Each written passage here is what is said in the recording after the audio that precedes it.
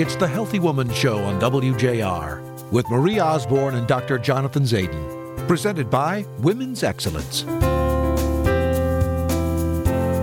Now here's your host, Marie Osborne. And welcome into the May edition of the Healthy Woman Show. I'm Marie Osborne with Dr. Jonathan Zayden of Women's Excellence. May is Mental Health Awareness Month, so we're going to be touching on some tips to improve your mental health and how they can help you at Women's Excellence. Dr. Zayden? And it's also summer coming up, so we thought that we would do some pregnancy, managing your pregnancy in the hot summer months kind of segment. I think you're going to really get a lot out of that. We have a midwife on, Laura Smuts, to talk about that. So, and then of course there's the Ask the Doc segment that I hear is going to be interesting this month. And we're going to be also chatting, Dr. Zayden. Don't forget about using your healthcare benefits. It's time to start planning. I know you're always reminding us about that. So stay with us here on the Healthy Woman Show.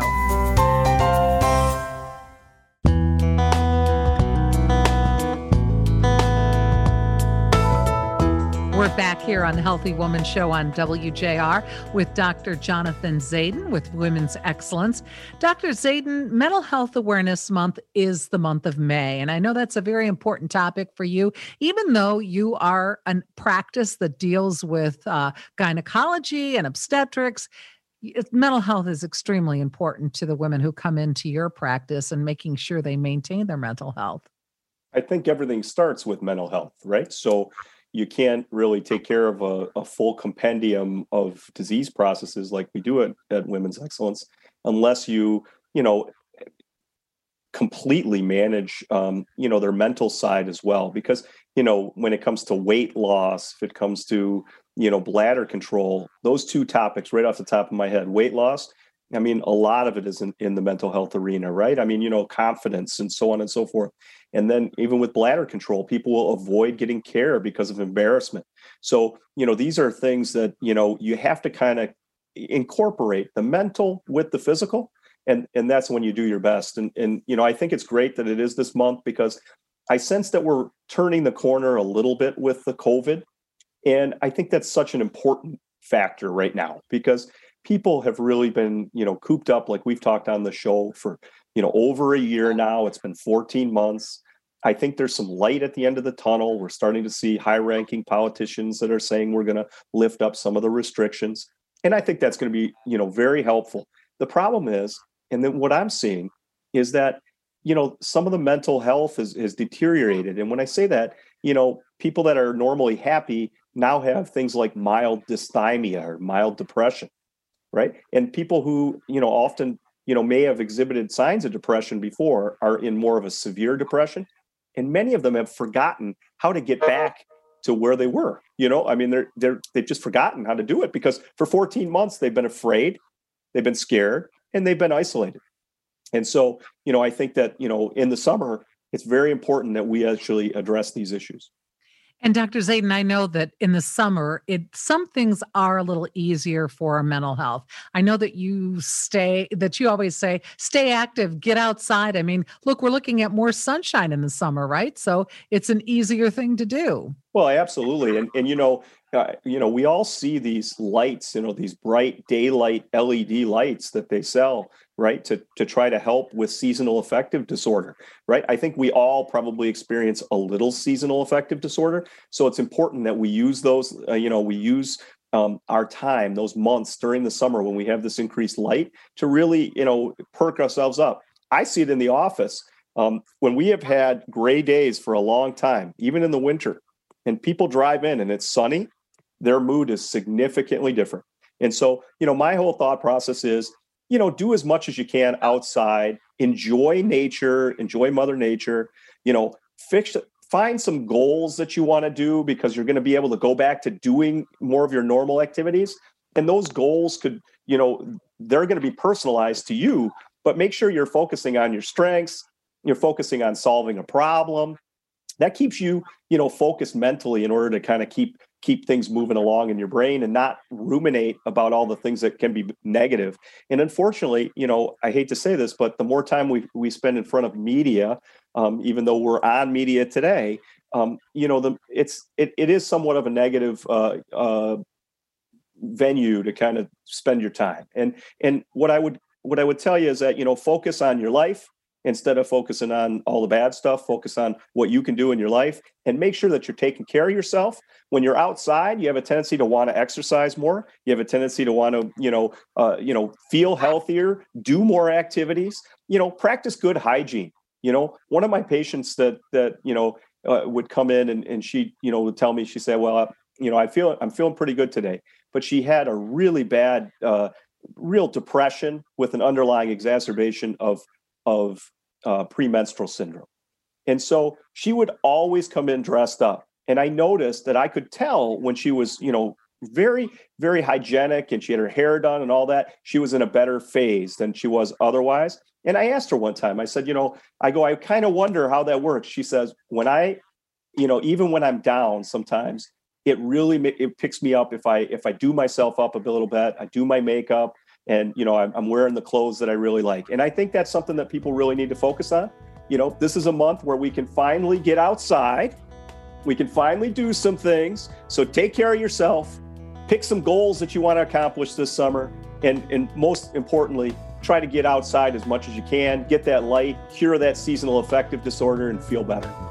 Self-care, very important. Obviously, the message, Dr. Jonathan Zaidan. And of course, Women's Excellence can help. So if you have any question, you can certainly get a hold of Dr. Zaidan. When we get back here on the Healthy Woman Show, we're going to talk a little bit about giving birth. Summer is a big month for having babies. And of course, that's Dr. Jonathan Zaidan's strong suit. We'll talk about it when we come back here on WJR.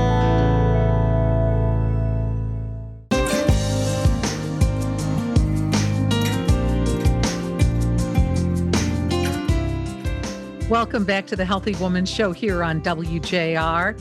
We're coming up on the most common birth months, August through September. So that means that many women are in the final stretch of that pregnancy during, guess what, the hot summer months.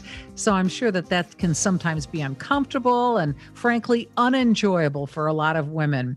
We have Laura Smuts joining us for this segment. She's a certified nurse midwife from Women's Excellence. Welcome to the show, Laura. We're going to bring you in on the discussion in just a couple of minutes. She's going to talk a little bit about the ways to stay comfortable and cool during pregnancy in the summer months. First, though, let's remind our listeners on the midwifery program that Women's Excellence offers. Dr. Zaidan, the term midwife is usually associated with prenatal care in the past, but it's something that our ancestors, of course, used during pregnancy. But now midwives are gaining more and more popularity. Why do you think that is? Well, I think it's because, initially midwives were going to the home and delivering babies. Right? So they were, kind of on call, and they were needed by the community, right? They needed to have people, one doctor in a community. Medical care was somewhat rationed. There was only so many medical schools, only so much training. One doctor in a community couldn't be doing everything every hour of the day. So midwives were, kind of specialized in birth, normal type births. And they, in many cases, dominated that field for a long, long time. And then, we got to the point where we started to, do more services in hospitals. And as a result of that, we've, credentialed midwives. And I think that at Women's Excellence, we looked at midwifery as we have these skilled, professionals, and we have doctors. And what's the difference, in the care, and how do we delineate that care? And how do we give people that are low risk a very warm concierge type feeling? And that's why we developed midwifery at Women's Excellence. People can get, one-on-one care, and, they're assigned to them. And so, they may have a couple of people in labor, but they're assigned that whole day to the labor and delivery to take care of them. And it's more of a family type atmosphere. I'm sure Laura can, chime in on this, but I think our goal is to have that patient as part of our family, and then take care of them the way we would take care of our own sister, mother, or anyone else. And just a moment ago, we introduced Laura Smuts. She's a certified nurse midwife. So, Laura, what is the midwifery difference? Yep. So one of the main differences that our clients see is that we are allotted a little bit longer than you would in a typical physician visit in an office. So we have more time with these mothers throughout their prenatal care to really develop and foster a relationship with them. So by the time they're in labor, they really feel like they know us and are comfortable with any of the midwives that will be caring for them. So throughout their prenatal care, we're really partnering with them to educate them and empowering women to kind of take ownership of their health and of their pregnancy. So I think that's why a lot of women now are leaning towards the midwifery model because they do want to feel empowered and make decisions about their health care. So we kind of help them to do that. So, Laura, why don't you talk a little bit about what it's like to be pregnant in the summer months? We're talking about those being the most popular months to have babies, August through September, but they're also the hottest months. And I know when you're pregnant, you feel like a furnace most of the time anyway. So can we give some tips here for our pregnant moms who might be listening on how they can stay comfortable? Yep, of course. I can talk about this professionally and personally, as both my daughters are September babies. So I have a lot of experience being pregnant in the summer. Being pregnant does make mothers more susceptible to the effects of heat and dehydration. So one of the main things is really pushing the fluid. So, women to drink at least 80 ounces of fluids a day, lots of water, coconut water, something with electrolytes in it. Trying to get rest in those middle warm, extra hot hours of the day. If they are going to have a lot of activity outside, kind of trying to focus on the early morning hours or late afternoon so that you're not kind of in the midst of that heat. Another complaint often is increased skin sensitivity and sunburn. So just making sure that women are wearing at least like an SPF 30 and reapplying multiple times throughout the day just to avoid any sunburn during pregnancy as well. In terms of comfort measures, we're going to avoid a lot of extra salt in our diet, things that cause water retention. So focusing on food as well that's high in fluids. So things like watermelon or cucumbers, kind of more refreshing, cooling foods during that time as well. And of course, going for a dip in a pool and a little float, that's always quite nice and helpful as well. Did I hear you say 80 ounces of fluids? 80 ounces of water. That's kind of the goal there. Wow. All right. That's a big container, Marie. Yeah, I was just going to say, Dr. Zayden, you want to chime in? Any thoughts and ideas? What are the moms saying to you when they come in during these hot summer months? Well, I mean, the biggest thing is to not feel like you just want to be done, because everybody always feels like they want to be done. And the way to do that is to control their own health. And Laura summarized that pretty well, and that anything you can do to keep yourself hydrated and keep yourself from getting edematous will help. So you don't want to get a lot of swelling, everywhere, because that just kind of slows you down, and the heat makes that worse. The other thing is that, she touched base on sunscreen. Pregnancy increases melanocyte stimulating hormones. So you just have to protect yourself from the sun in pregnancy. You get people out, and if they're doing well, they want to get that sun. We just told everybody to be outside. You can be outside, but definitely use that SPF, that 30 or above SPF. We had Wendy McFalda on this show, a dermatologist from Clarkston, about a year ago, and she talked all about that. And if you want to know what, how to protect your skin, I thought she did a really great summary. I'm sure it's on one of our previous podcasts. So, those are, I think, the main things. I think our moms just want to stay comfortable, and they just need to know to stay out of the heat and loose clothing, take naps, take naps in air conditioned areas, those types of things I think will help. And Laura Smuts is a certified nurse midwife, talking a little more about the gaining in popularity of using midwives during the birth process. And Laura, can we talk a little bit about who is it that works best with a midwife? If we're, if a woman is newly pregnant and she's trying to make that decision, what are some of the things that you can suggest to her to make that decision, that you'd really prefer to go with a midwife or through most of your labor and delivery? How does that, do I have a choice? How does that work? Yep. So when moms come to see us, our model is to see all women during pregnancy. So an initial visit will be with a midwife. We would identify any risk factors that might require more physician involvement for a pregnancy. But most women are able to have a midwife in some part, if not all of their prenatal care. So we really are, open to all women and making sure that, the safest provider is going to be the one who's going to be with you for your pregnancy based on your specific needs. And I can also imagine it's also a time when you can set up a great relationship with your moms to be, I'm sure.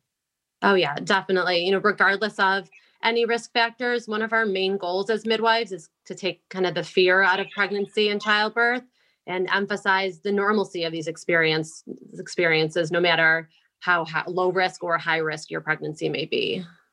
And I have to say, Marie, Laura is our basically our midwife coordinator, and she just does a phenomenal job, not only keeping everybody in the right spots at the right times, but, we constantly are bringing out new programs and so forth that she kind of fosters, but also keeping the team together. The biggest thing is that if everybody's aligned with the same goal, and you heard those goals by Laura, they want people to have a great experience. And if everybody's aligned with that goal, and I can tell you that all the midwives at Women's Excellence, whenever I talk to them, they all are happy and they all love giving birth, so I think that is a true testament to the program. It's been developed here over the last, 5 to 6 years for sure.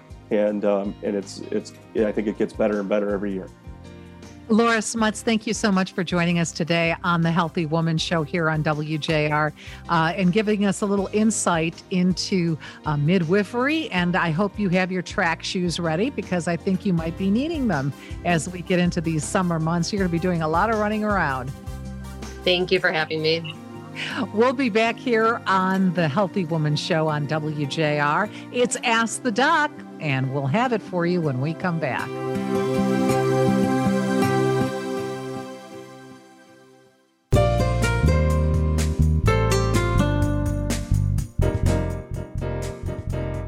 We're back on the Healthy Woman Show here on WJR with Dr. Jonathan Zayden.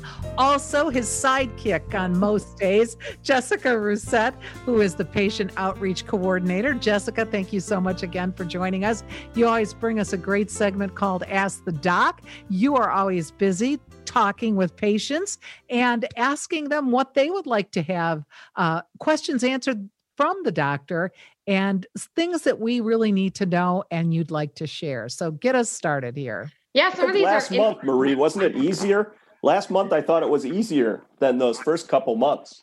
So let's see what we got this month. Yeah, let's see. You never know. She might be reaching deep down in that mailbag for something good. Some of these are unique, so I'm curious to see how they're answered, but let's just jump right in. So the first one is, I'm tired all of the time. Google said that it could be my thyroid, which I thought that was funny how she worded that. What exactly is a thyroid and why could it be causing my tiredness? That's a great question, actually. It's actually a better question than it may have even been when she was thinking about it. But, she has a question and an answer, in that hypothyroidism, or the lack of your thyroid gland to produce thyroid hormone, can make you very tired. And it can be clinical or subclinical.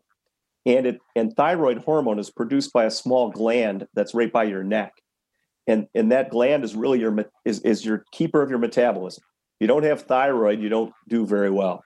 And so, and if you have too much thyroid, you'll get some significant changes as well. So it's very important that gland work functionally.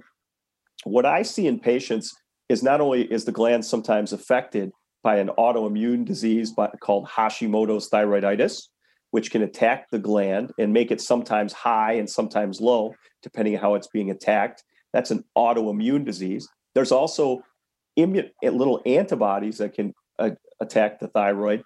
And when they do that, they can stimulate it. And that's called Graves' disease. That's when people get hyperthyroid. And then there's a whole gamut of just the thyroid just stops working as well as it did. And that can affect people's overall metabolic rate. And that's what makes them feel tired. So the best thing you can do is, I think I answered the question of what the thyroid gland is get tested.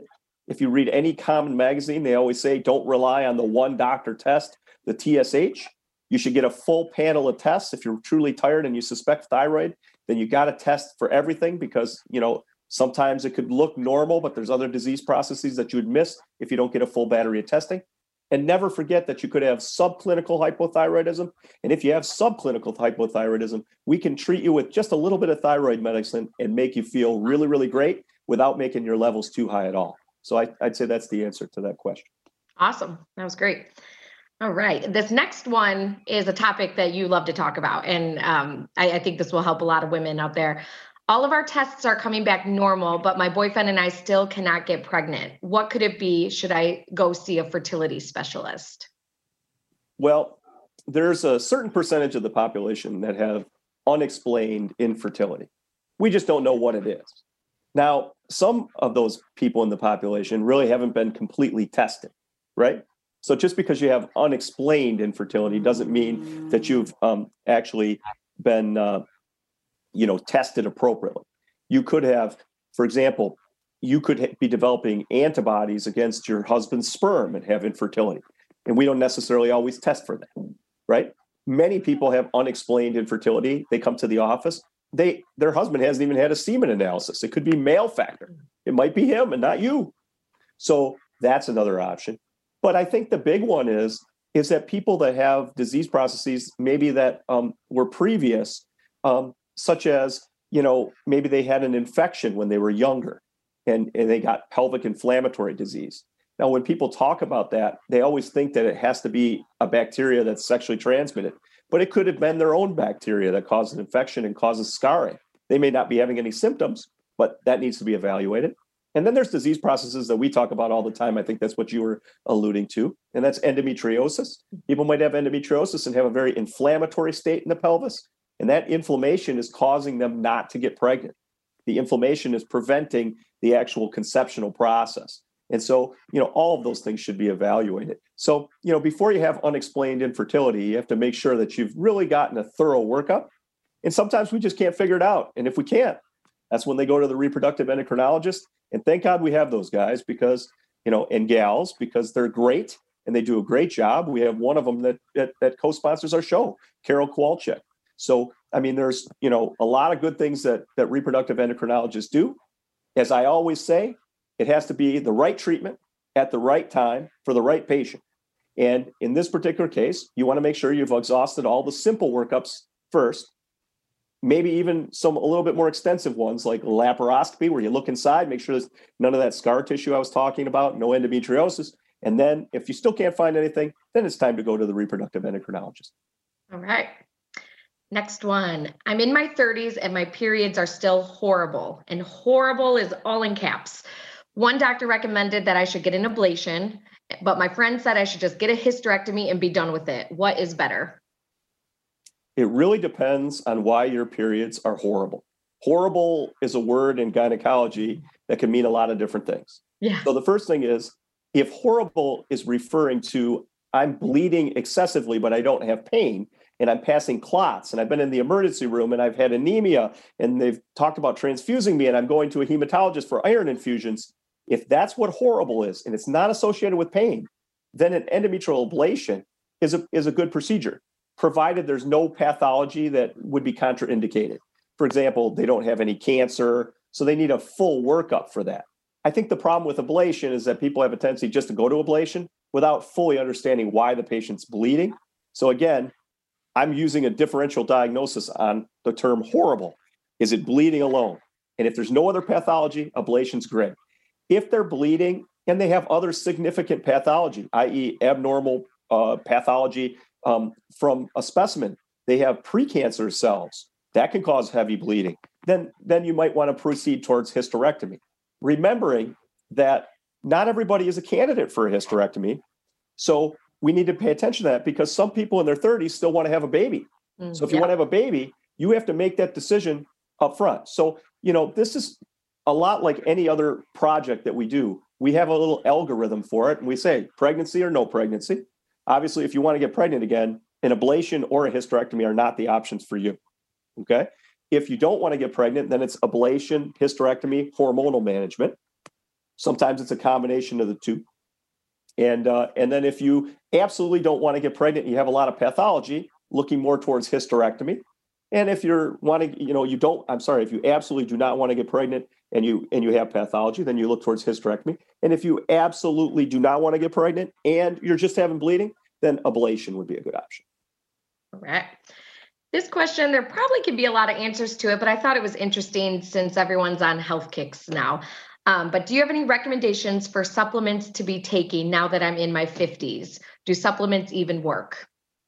I think supplements absolutely work. And this is one of those things where, people will go through a list, and, when they come into the office, they have a bag, usually it's like a Kroger bag or, one of these like flimsy little plastic bags, and they just dump this amazing amount of stuff, and they pick the one out that they just got, and they say, I just got this. It happens so frequently. And they say, I just got this. Is this okay? And you read the back of it, and it's got like 47 different ingredients in it. And they say, what do you think? Do you think all those are okay for me? I said, well, first of all, I'd have to look at each and every one of them, because we don't have enough time to go through each one of these. But the truth of the matter is that people want to be healthy. So, if we were going to summate this and make it simple, people for their mental health want to do something. They want to achieve a goal. And one of the goals that people want to achieve is to keep themselves healthy.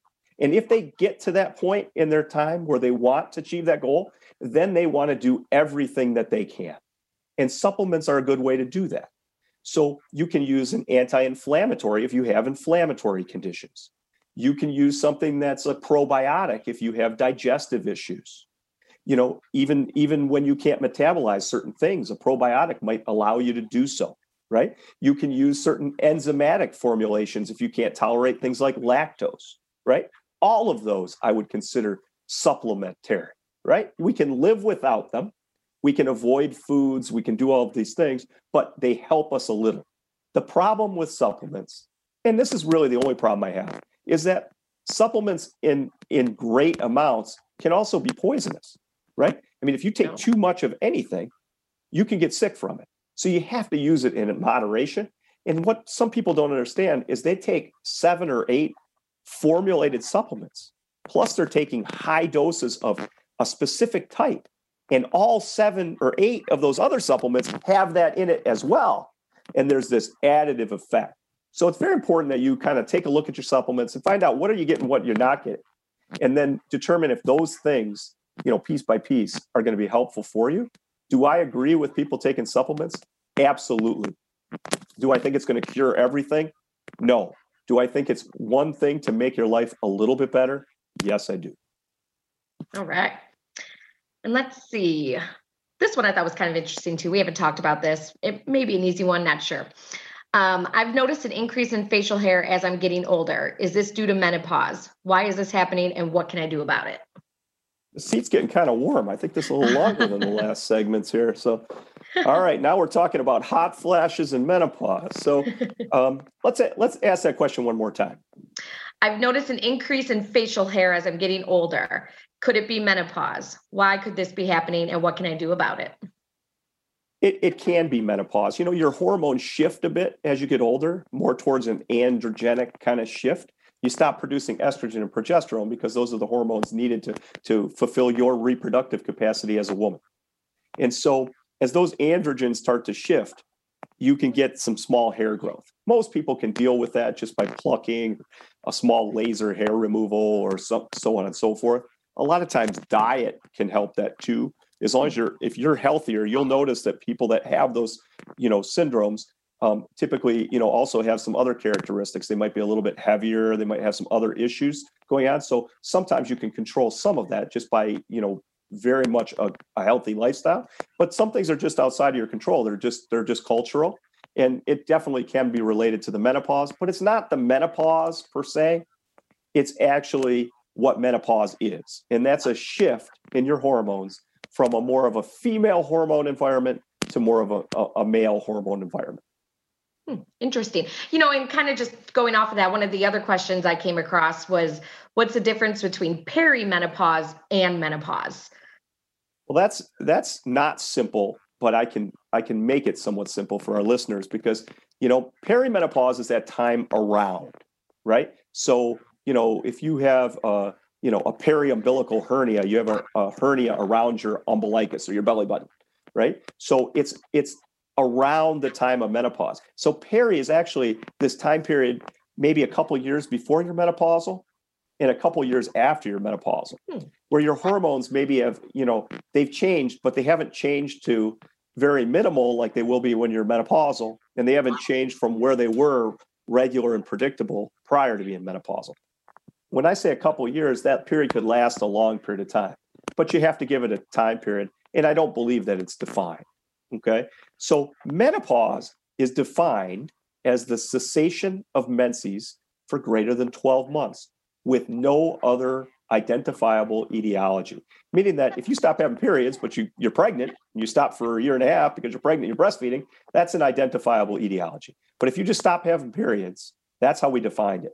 That was what we used for years and years and years. Now we have such sophisticated blood tests. When people come into our office here at Women's Excellence, I can test for every minuscule hormone and look at every little thing that's going on in their body from a hormonal perspective and really get a good picture of what they're doing. But back in the day, they didn't have that. So the difference between perimenopause and menopause is when it actually happens. And perimenopause is those few years before and after it occurs. Man, women's health is confusing. Sometimes I see these questions and I'm like, oh, wow, I'm glad to know all this young in life, Well, hey, you didn't give me any of the tough ones. I didn't have any of the sexual questions. I didn't have any of these, the leakage, embarrassing questions and all of those things. But I have to tell you that, I hope that we're able to help people when we do this segment. I think it was a great idea that they came up with on the show, because I think that people really get their questions answered. And when they're in the office, they're talking to me about it. They're saying, I heard your answer on WJR, which is, just shocks me. Sometimes you don't realize how many people are listening to both this and the podcast of these shows. Yeah, for sure. And actually, the very last question we have has to do with healthcare deductibles. And we get this quite often. So I know we're going to dedicate the whole next segment to kind of talking about meeting your deductible and what that means. Well, of course. I mean, that's why people ask that question, especially now, because it comes to that planning segment. But I've done this before. I'll try to shorten that up. Perfect. Jessica, thank you so much for joining us again for another segment of Ask the Doc. Great questions as always, and right from the patients who see Dr. Zayden, so that even makes them better. Stay with us here on the Healthy Woman Show. We're going to give you a little insight into the healthcare benefits, things you need to be thinking about early in the year. Stay with us here on the Healthy Woman Show.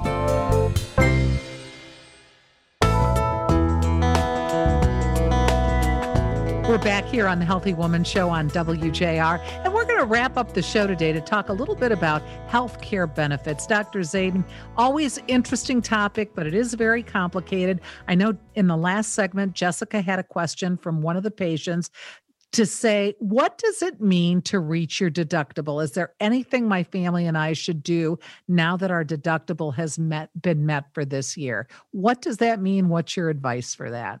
Well, Marie, it's a sign of the times when one of the most popular topics is healthcare benefits. But what it means to reach your deductible means that there's a certain amount of dollars that your insurance company and you sign up for. It may not be you, it could be your employer, it could be you yourself. So you make a choice on what your deductible wants to be, or somebody makes that choice for you. And those dollars and numbers of dollars have to be spent by yourself before your healthcare starts to pick up certain services. In some cases, they have preventative services that you can get for free, even if you haven't spent any money with their plan, because they want you to stay healthy. But once you have something that's wrong with you, for example, you break your toe, or you have a broken bone, or you have chest pain or something, those are considered, problem type visits. And there's a deductible associated with that and the procedures that may be used to diagnose and the treatments that you're using for them. And so when you've met your deductible, it means that more of the cost is going to go to the insurance company and not to you. Why is that important? Because managing your deductible can really help you with some of the things that you want to get taken care of in a very low risk environment to you financially. And that's important because remember, the end of your deductible year is oftentimes right at the end of the year at December. It's not for every plan, but most plans, they end them on the calendar year.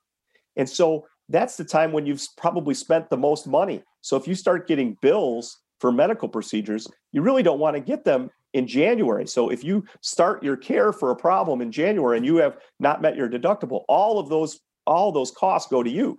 So you'd like to finish that up by the end of the year. That means that if you get something else that, you have to use your health care, you don't avoid using it in January, February, March. But these elective procedures that you really want to get done, like bladder control, things that maybe are tolerable, like prolapse disorders, pelvic pain, things like that. If you've already met your deductible, now is the time to work those things up. Even menopausal symptoms, because some of the labs that we draw can be expensive. So if you've already met your deductible, a lot of that's going to be picked up by the insurance company directly.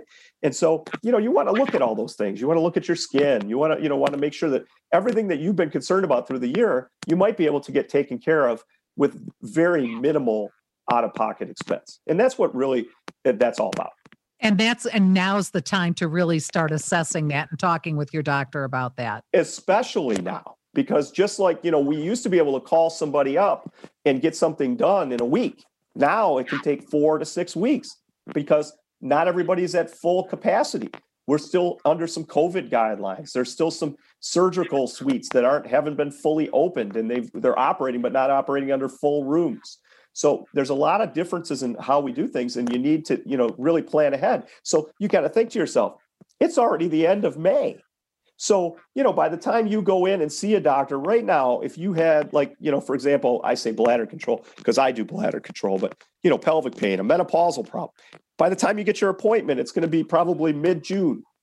And then by the time you get, your labs and get that back, it's going to be July, right? And then by the time you get titrated to your steady state on hormones or whatever, if it's a menopausal problem, it may not get done for a while. If it's a surgical procedure like bladder control, it could take 2 months to schedule you. And right there, you're already at September and you're working in your post-operative period before the end of the year. Very important that you plan now, get your stuff done.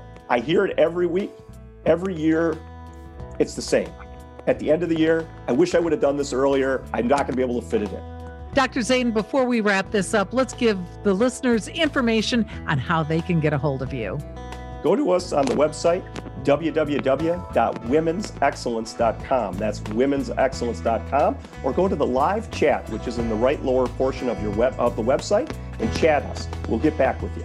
And thanks again for joining us for this edition of the Healthy Woman Show here on WJR. Always have some great information for us, Dr. Zayden. We'll see you again next month. The Healthy Woman Show has been presented by Women's Excellence.